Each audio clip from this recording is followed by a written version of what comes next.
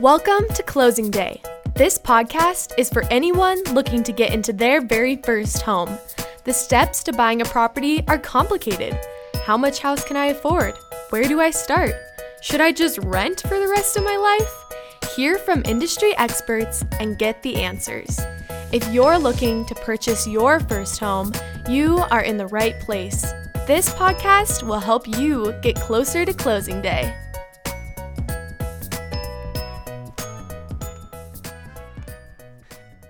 Hey everyone, this is Cassie, the producer of Closing Day, and I'm here with our host, Kyle Pucko. Hey Cassie, quite the episode with Ronnie, our lender from First Interstate Bank right here in Missoula. Yeah, it was great. She just gave a lot of helpful information about what your lender should really do, not only on the financial side, but also being an ally for first-time home buyers and buyers in general, and about how it's all right to shop around for someone that really understands where you're at and what you're looking for and someone you feel comfortable with. Yeah, spot on. I think a lot of the myths that folks have around lending revolve around, I have to use the bank that I currently bank with to get my home loan. Not the case.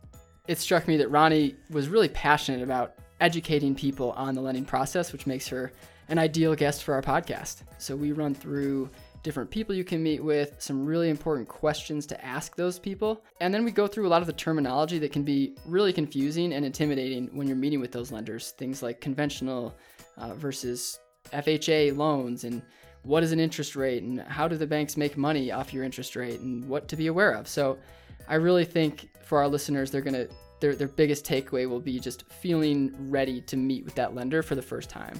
This is a great episode to listen to get the tools you need to take that first step. Yeah, jump in there. So let's jump into the episode. Thanks, Kyle. Hey everybody, welcome to Closing Day Podcast. We're here today with Ronnie Stevens from First Interstate Bank. Ronnie joins us with 17 years of banking experience right here in the state of Montana, and it sounds like a lot more before that. We're really excited to have her here to help us deconstruct one of the most confusing topics to any first-time homebuyer, the lending process. Ronnie, thanks for joining us and welcome. Thank you for having me. Yeah, absolutely. So I guess to start, maybe if you could help describe to our listeners what exactly is a lender and what does your job entail? I would say my job personally as a lender, I consider myself an educator. I want to guide you through the process, and the sooner I see you, the better. I have young kids coming in right out of high school or just out of college, and it might not happen that very moment, but at least then they can start. They know what they need to do to get their ducks in a row in order to purchase a home. Very cool. An educator, I really like that. That's a lot of the reason that our listeners are tuning in, is to learn, what do I have to do to get into a home, and what are those first couple steps? So if I'm somebody that's decided, okay, I'm ready to own a home. I'm ready to make this jump into home ownership. I'm ready to stop paying my rent.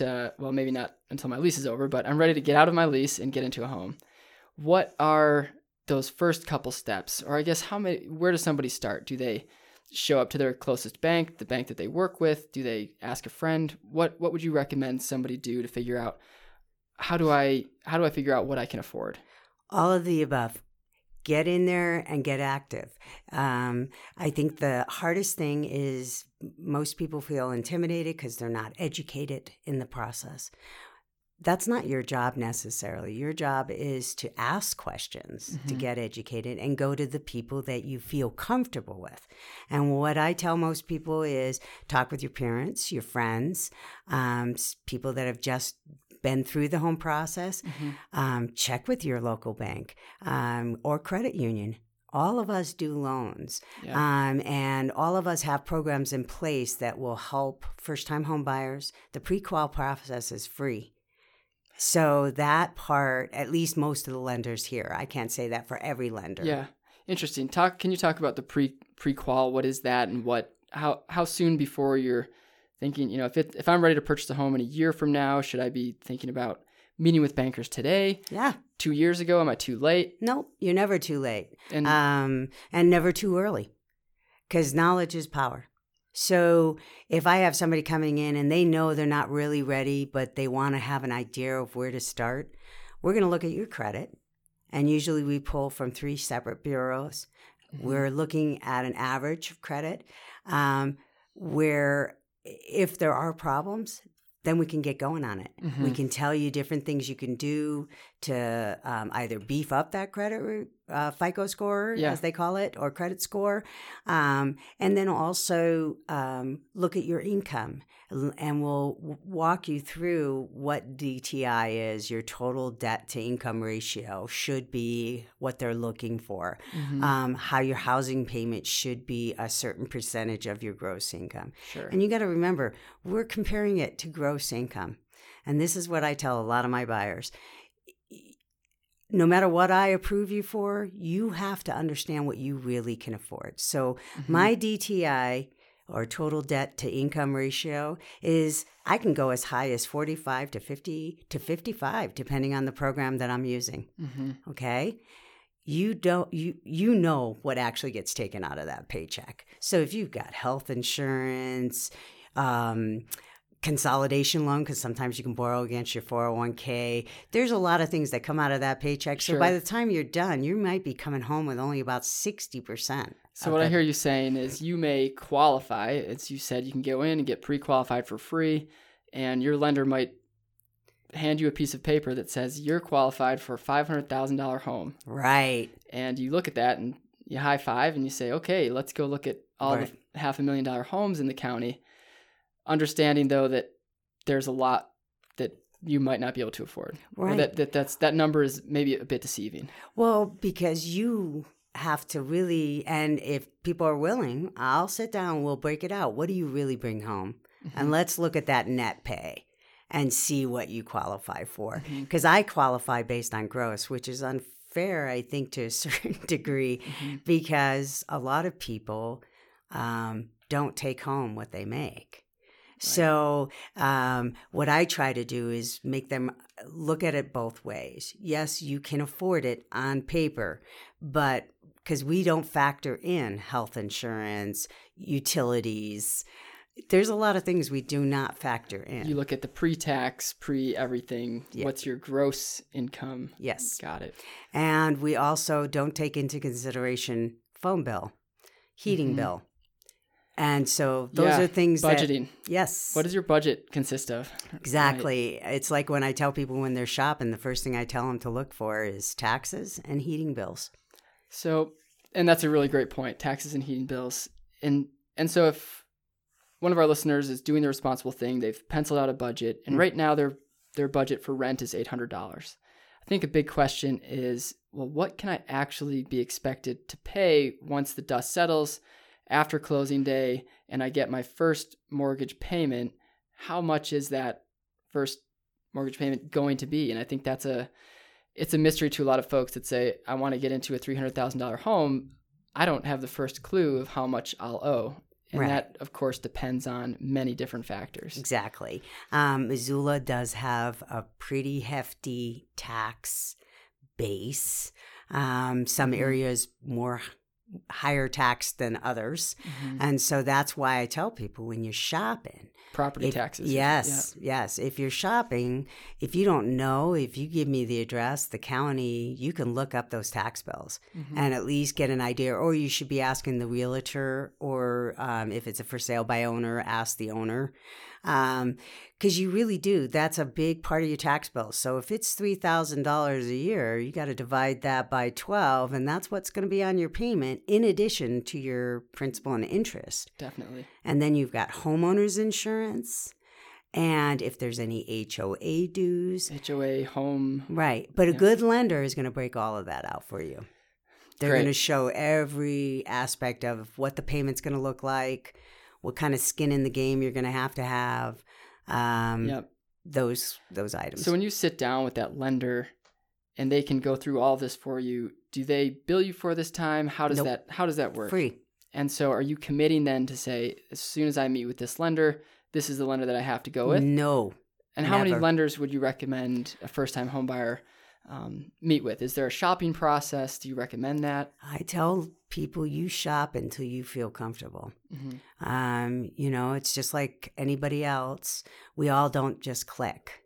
So I do real well with first-time home buyers because I love to explain. I want questions. I want them engaged in the process. But now a more experienced lender would find me maybe a little tedious because I really want to make sure they understand what they're paying for, what their APR is, what their costs total for the loan, how much money they'd save based on a 30 to a 15 year. Sure. I want them to ask. Yeah. So. You mentioned APR. Can you explain what that is? APR is the cost of a loan. It's reflected as an interest rate kind of because it's in a percentage form. But what it really is doing is it's showing you that the interest rate you pay and the APR are usually different because there's fees associated with doing a loan. Okay. And again, the lender should give you what they call an estimated cash to close, and it's going to show you all those fees broken out. Some of those fees are based on income, of course, because banks, credit unions, we're not nonprofit.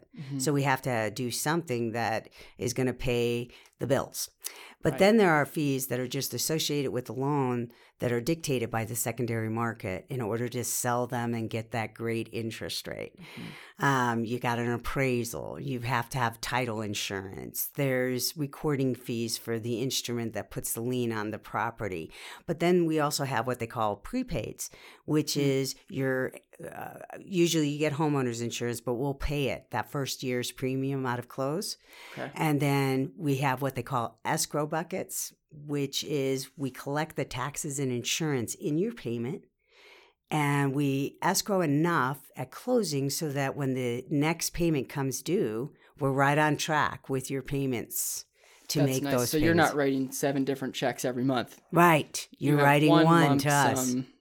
The only thing the mortgage payment doesn't really cover is HOA dues. That is something that you would pay separately out of your closing or out of your mortgage payment. Can you just briefly explain what those are?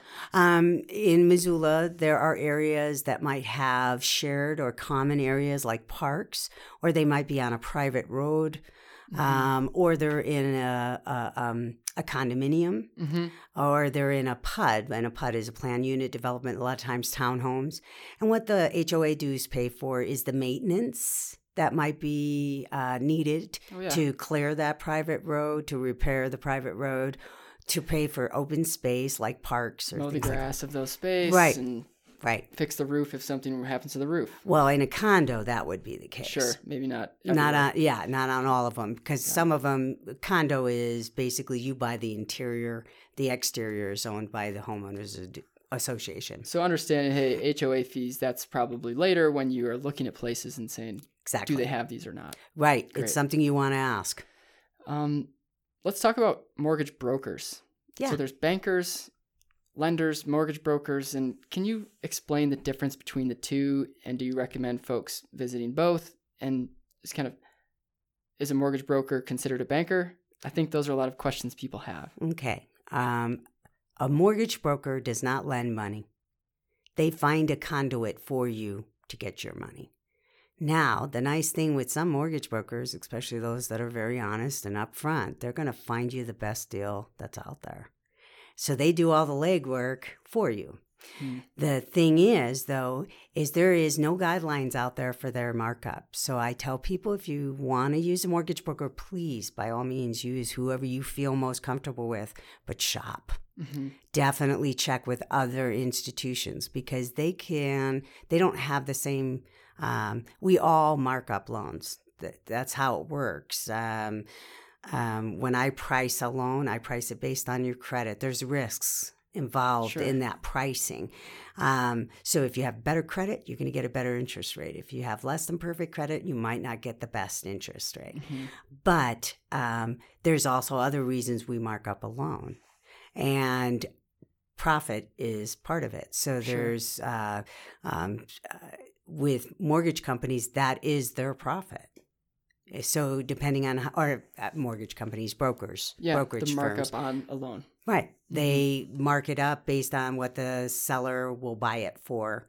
And so either the borrower pays that outright with fees right on the front of the loan, as they call it, or it's paid to them by the person that buys the loan. But the interest rate is tiered based on that markup. So, but what I try to tell people is don't get too haywire if you're looking at an eighth or a quarter of a difference in interest rate.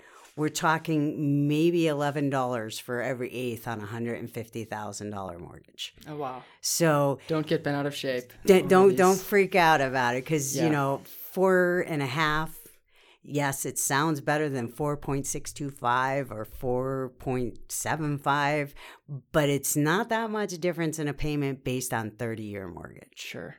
Sure. That's really great. So it sounds like, I think the difficult part when you're shopping for lenders and figuring out, well, okay, where do I want to borrow all this money from? Is I can go on Amazon.com and we're sitting at a desk and I can compare desks really easily. I can say, well, this desk is $79 and it has 100 5-star reviews, and this desk is $150 and it has 700 5-star reviews, and I can make a consumer choice. Sometimes with lending, it feels like there's a lot of things that aren't present in that initial sheet. Is that true? Is that a myth that you can shop and say, what will my interest rate be on this loan? And you could get 3 different answers. So I'm looking at a $100,000 home.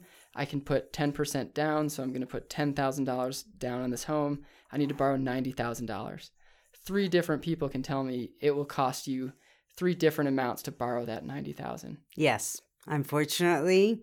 But what I tell most people is those are the things you're going to look at. And each person should be able to give you, free of charge, an estimated idea of what the fees are. And then, because some people are interest rate driven, some people are cost driven.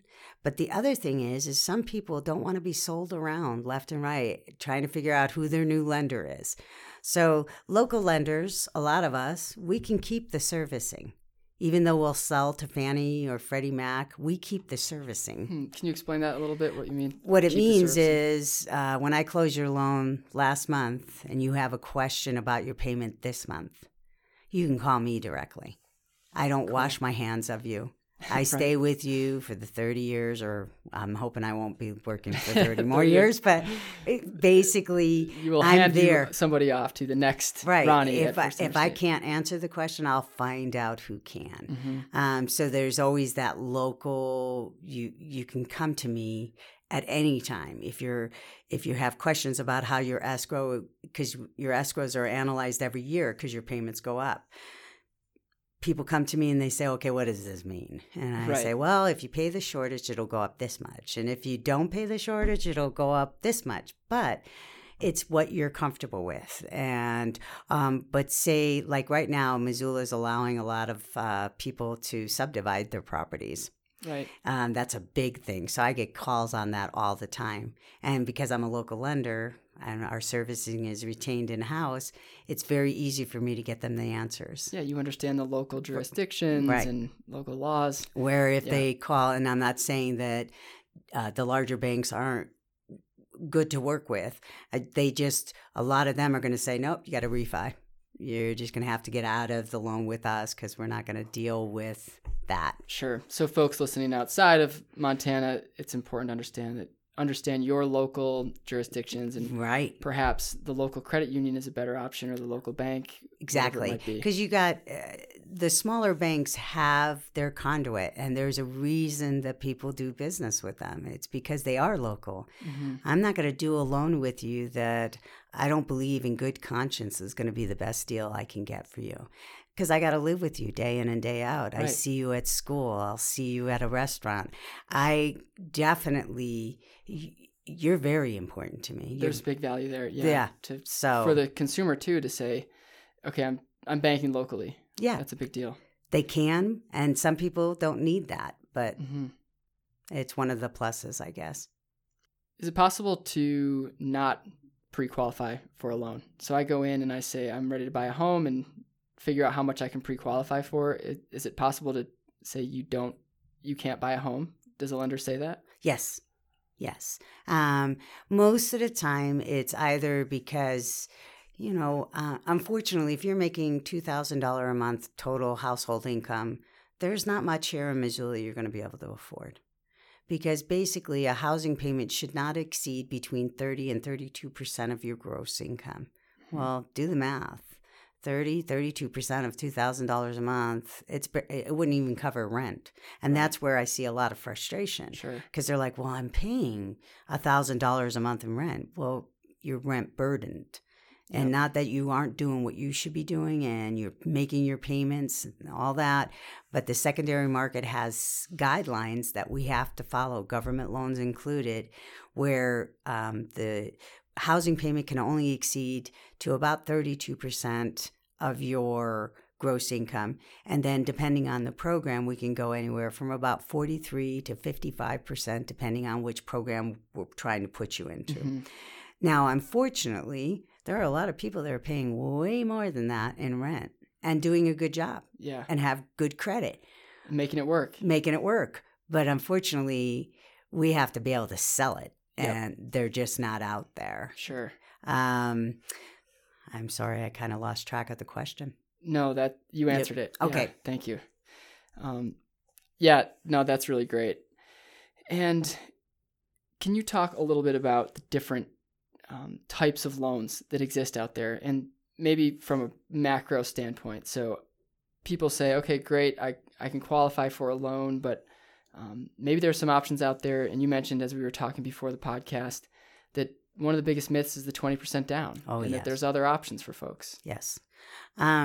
Basically, there are two types of loans. As far as conventional has a fixed and an adjustable rate mortgage. And then if you do not put the traditional 20% down, they have what they call mortgage insurance. And again, if you have good credit, that mortgage insurance is nominal. I mean, it's very realistic. Really small.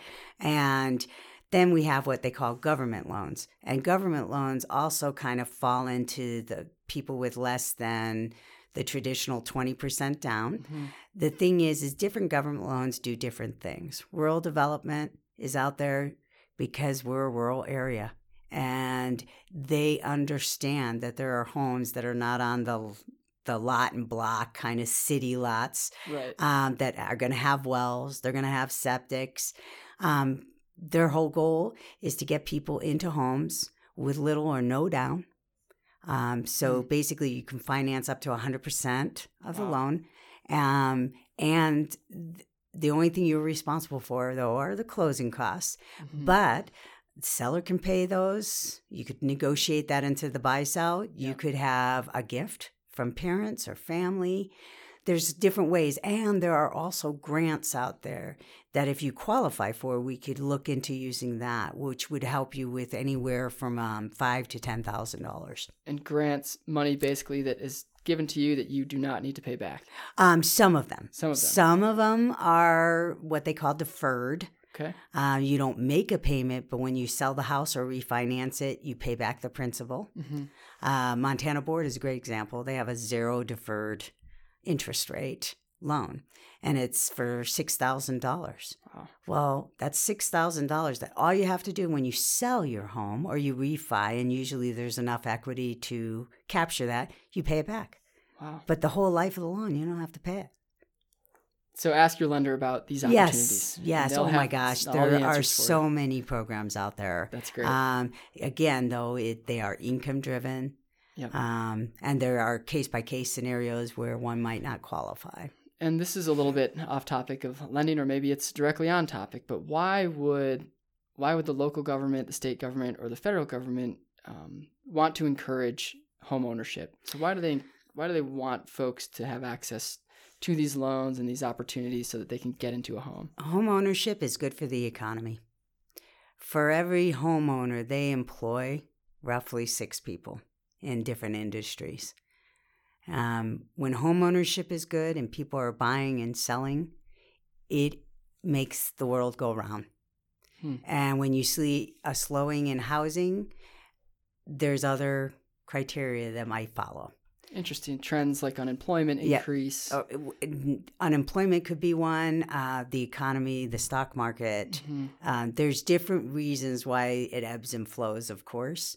Homeownership is also, personally for me, it creates communities. Yeah. People are way more invested in the safety of their community and the vibrancy of their community when they live in that community and they have an investment. They may be more likely to take care of their property. Exactly, because they own it. Raise their kids in that neighborhood. Right. It's just generates a safer, more vibrant community.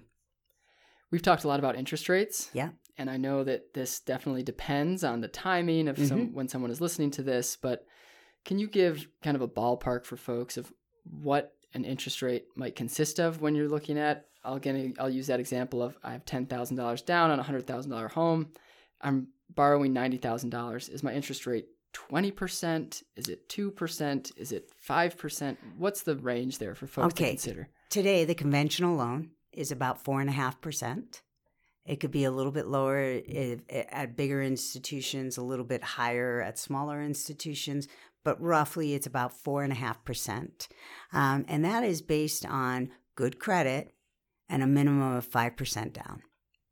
Put 5% down if you have a credit score of, I would say at least 720, 740. Okay. And I can check that. Credit Karma. CreditKarma.com is Ronnie's recommendation. That's what I use. Okay. I love it. I think it's a great little service, and they really give you good tips, and they tell you if somebody's looking at your credit. So it's a good tool all the way around. You can see your balances. You can see credit reports every so many months. They'll tell you can look at it again. Okay. And they say don't check your credit score too often because it will ding your credit. This is different. This is different. Yes. See, if I pull your credit, it does ding it. But again, if you're shopping and you have several lenders pull your credit within the same time frame, it doesn't, because they know you're shopping. They know that, something's going on in this person's life that they need to. Just like when you do a car loan, sure, you might have several pulls on your credit. Yeah. If it all happens at one time, that's fine. Mm-hmm. It's when you've got a credit pull here for this and a credit card for that, especially people shopping for the 0% interest rate on credit cards. Mm-hmm. They get in a lot of trouble with that. Stay away from the 0% ads on the side of your browser. Yeah, sure. Because they pull credit every time. Interesting. Good tip. So 4.5% is kind of where the barometer stands right now. And that's for 5% down with a 720 credit score. And that's just a blanketed, this could be what you're getting into. Right. And now, of course, you got to qualify. So your ratios have to be in line, and the housing ratio roughly is 30 to 32. It can be a little bit higher if the total debt ratio is lower. So sometimes nothing is truly set in stone. Each borrower has their own set of circumstances that will mold them into a specific type of loan. Most people, though, when you're dealing with conventional loans, that would be the rate today. But now if you're going government today, we're looking at 4.25%. Mm-hmm. And the reason that rate is a little bit lower is because those loans are guaranteed by the government. Right. And so they definitely have their place. And I think that a lot of the market, for a lot of people, that's the only way they're going to get into a loan. And the only way to know is to ask. Go to your lender. Mm-hmm. A couple more questions before our closing time question round. Taxes. You mentioned property taxes, and you can find out what those are pretty easily by meeting with a lender. But can you talk about ways that owning a home either increases or reduces your overall taxable income? And is that something that you talk to folks about? It used to be. I'm not a CPA, so I'm just going to say that. And I know with the new tax laws, things have changed. Mm-hmm. They've put caps on it. Yesteryear, it used to be that you could declare most of that interest, especially on a 30-year note, those first few years, that interest is quite a chunk of change that you can deduct on your taxes. But honestly, I know you used to be able to do your property taxes as well. But I know that with the new tax laws, there's a lot of changes to that. Far as I think there are caps. Okay. And with the increased normal deduction that you can use, I don't know if a lot of people will find the same benefit. But got it. Maybe we bring a CPA in and dive deeper into this topic. Because matters of fact, I'm taking another class on it just to see all the changes that are happening to the 2018 tax return. Really? Yeah, interesting. So before we proclaim buy a house that saves you on your taxes, we should probably bring in a CPA to confirm. And if that's why you're buying a house, don't do it. Don't do it. Yeah, good tip. Okay, well, let's jump into a segment that we call Closing Time.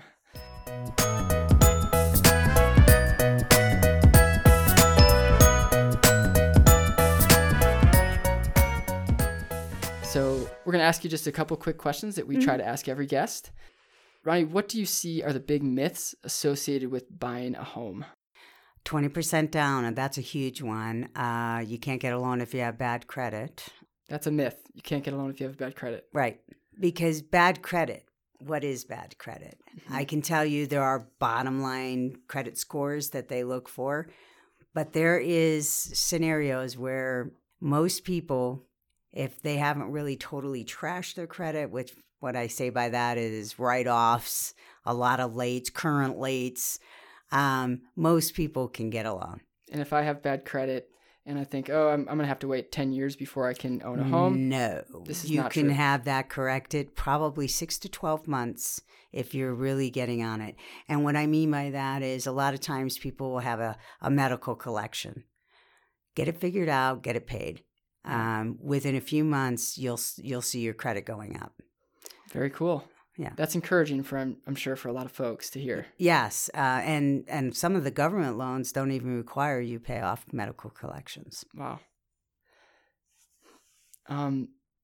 If you had one piece of advice for someone considering making the jump into home buying or home owning, what would it be? I would say get in there as fast as you can. Educate yourself as soon as possible. The more you know, even if you're not ready, the more you know, education is power. The lender is going to be able to guide you far as what you need to do to beef up the credit, different things you could do to start saving if you want to have money for closing costs. It's one of those things, the sooner you do it, the better. Do you have to do it? No. Is it required? No, it's not. I have tons of people come in with a buy-sell and say, I'm ready. I need a loan. I get a loan. Right. But I also have a lot of realtors saying they won't deal with somebody unless they know they're already pre-qualified. Yeah. Because they don't want to waste your time. They need to know what you can afford. And do you get a piece of paper that you walk out of your bank with that then you share with?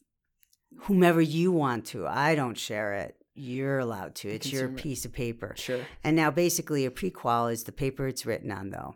Think about this. I pull credit. You tell me what you make for a living. If any of that doesn't pan out, like what you think you're going to have for assets, what you think your income is, unless you bring in a pay stub voluntarily, because I'm not going to ask you for those things.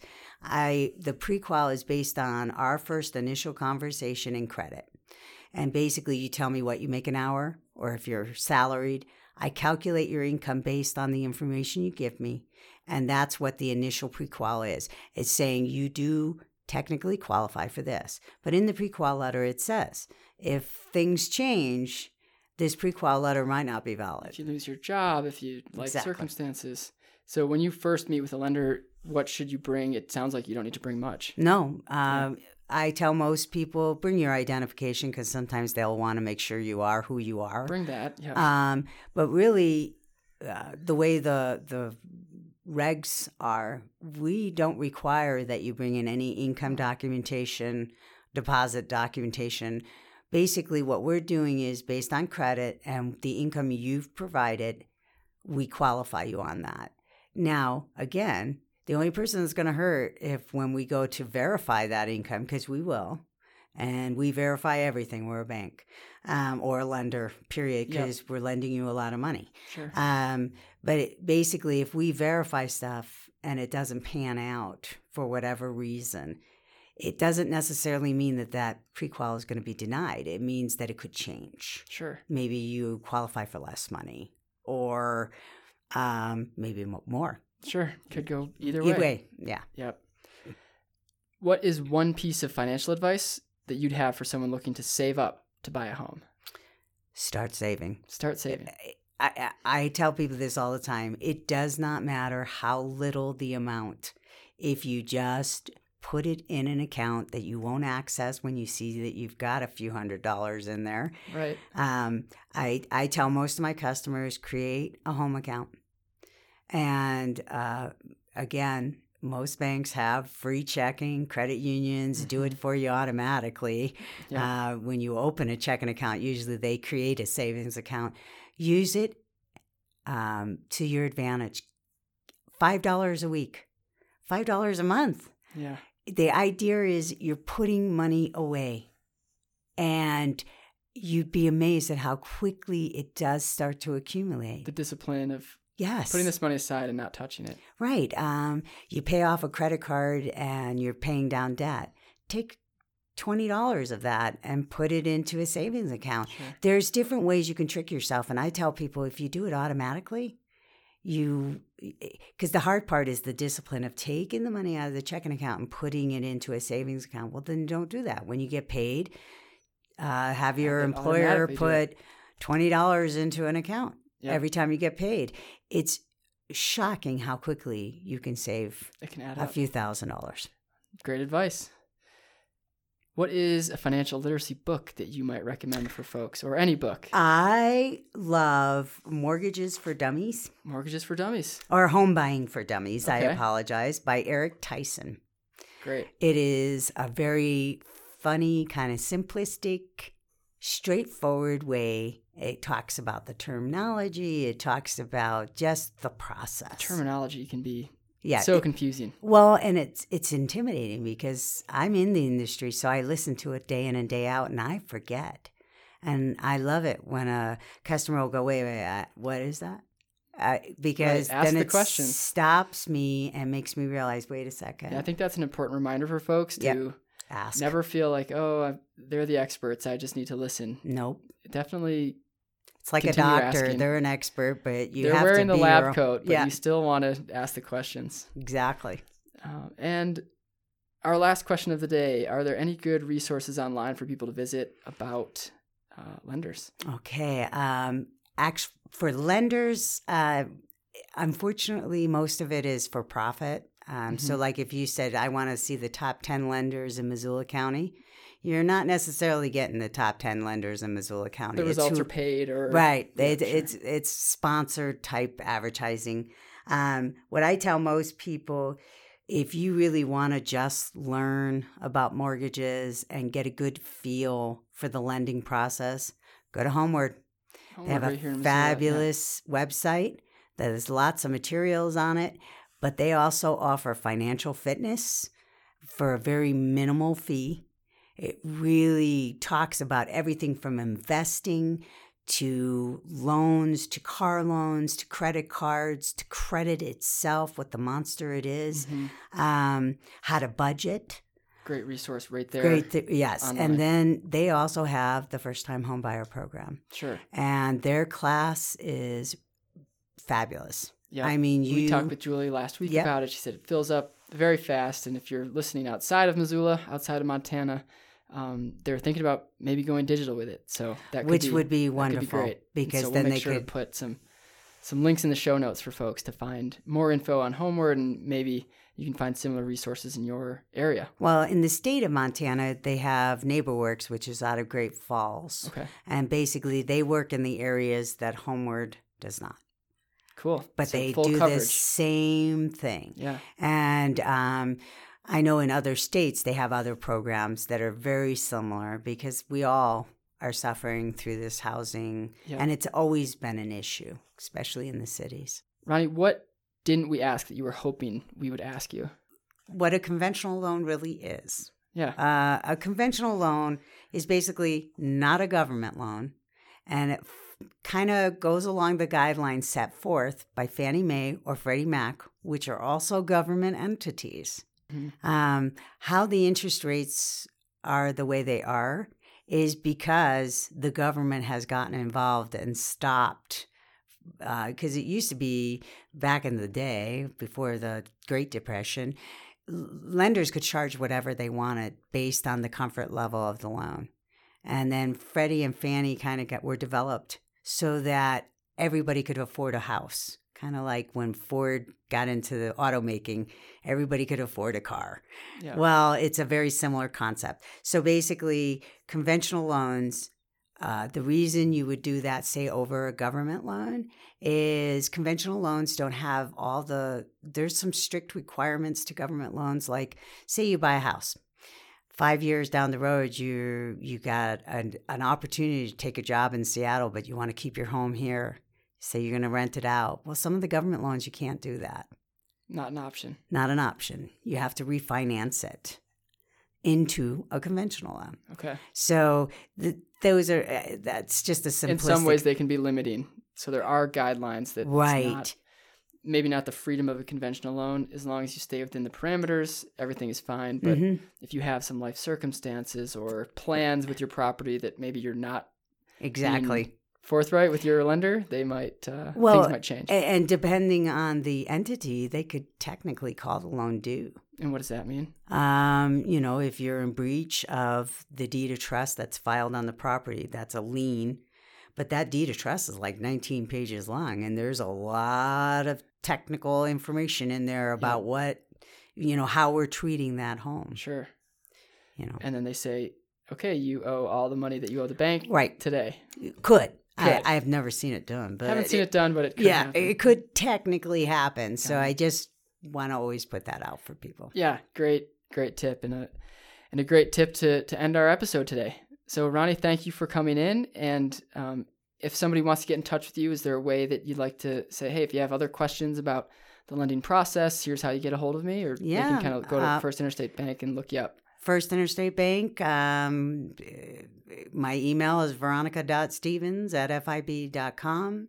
Great. Phone number is 406-523-4377. We'll put those in the show notes. All right. Ronnie, thanks a lot. Thank you.